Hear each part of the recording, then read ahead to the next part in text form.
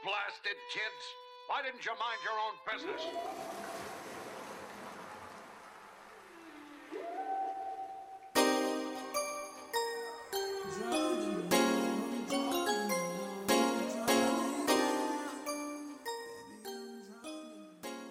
Hey, what up, what up, what up? This is Sal Cooper. Sit back, relax, get ready for a few shots of pineapple juice. I'm here joining my brother from another mother, my day one A1, the sauce to my spaghetti, Mr. J. DeBow. Yo, this your boy J. DeBow, and here to give you some shots of pineapple juice. Yo, how? Hit us with those tidbits. Okay, so on our podcast, tidbits are basically topics or trending topics that are going on right now, and we kind of talk about it, short and sweet and to the point. Tidbits. Yeah, and basically most of the topics on here, they could be from the culture or politics around the world that we see, or just we just want to really see how you guys are doing, what we see on social media, what we see in our everyday lives. So basically to make sure everyone, just to basically see what everyone's going through. So plus this is like my best friend, so this is why we're here. We're here to give you the real. The real. We are so close. Like we both have been out of town for like a minute, and I tend to just call Jay and be like, "Hey, what you doing?" Just because I be bored.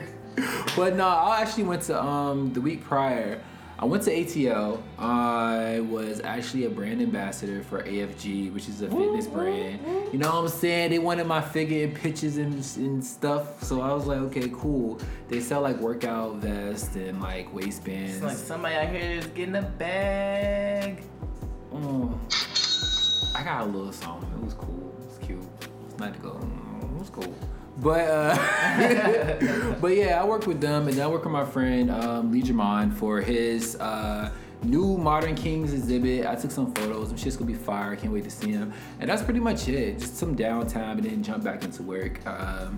And that was pretty much it. It's just been so much crazy stuff going on. I think we protested last time and did a lot of Black Lives Matter stuff.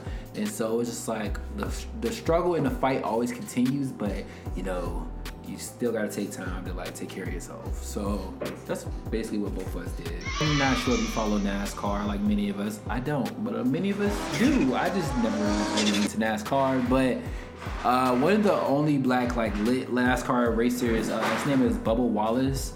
He found a noose hanging from his garage, and so he reported it as a hate crime, as he should have. But it's just like, it's cool getting the accolades of being the only black person in whatever sport you're in until you have issues that you need more black people to relate to you for. Like, so he goes, yeah, this news is hanging here. I want to report it. We need to do an investigation.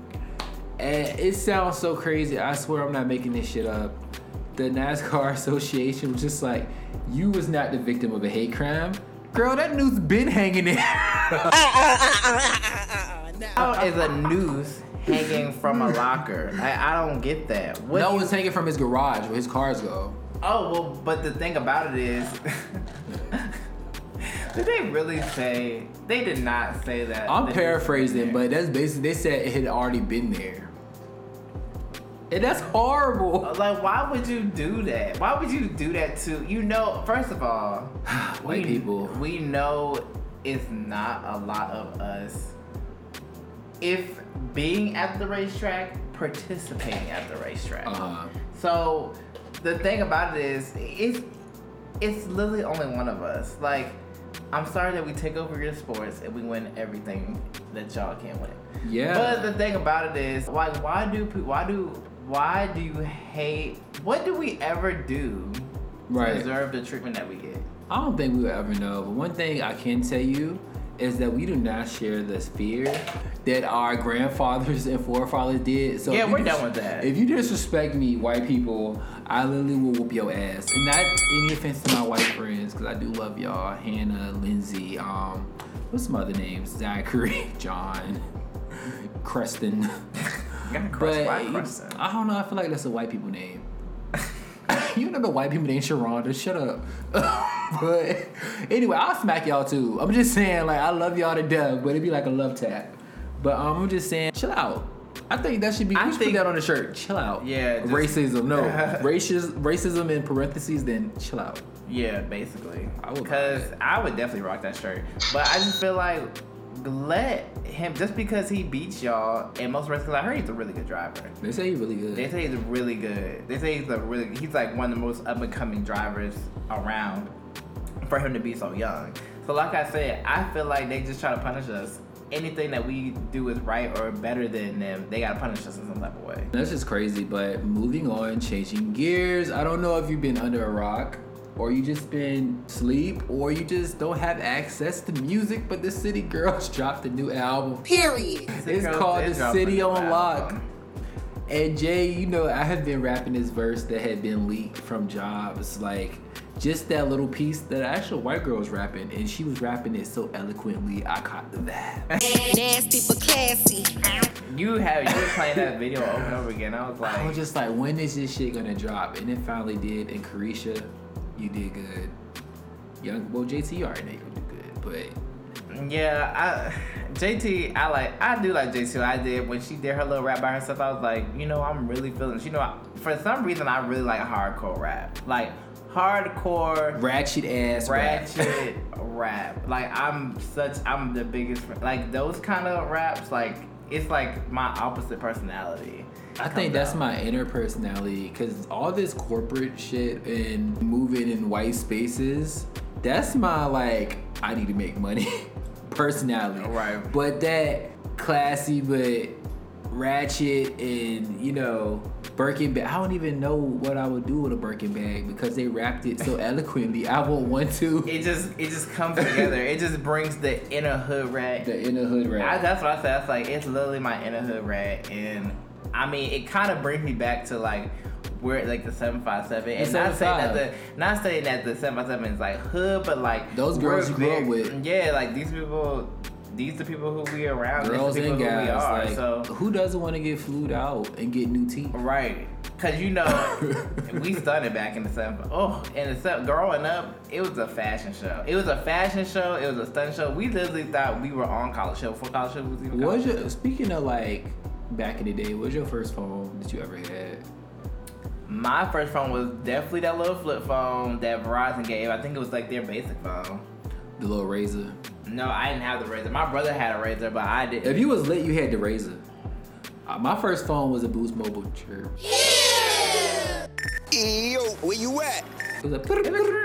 It was so bad. But those joints, when they first came out, when you were kids, you thought, when we were younger, like everybody thought those were cool. Bitch, you know, I was younger. I thought I was a Power Ranger. I flipped that bitch to the side of my wrist. And I'm like after 10,000 years, I'm free. Like, it was so bad. That shit would go off. They was like, is that your mom? Like, no, bitch, it's Zordon. Fuck out of here. I was like, I'm so lit. But I was like, no, that's them telling me I need to like put more money on my phone. Oh, wow. My mom used to be like, I'm gonna give you $30 a month, and you gonna have to make it last.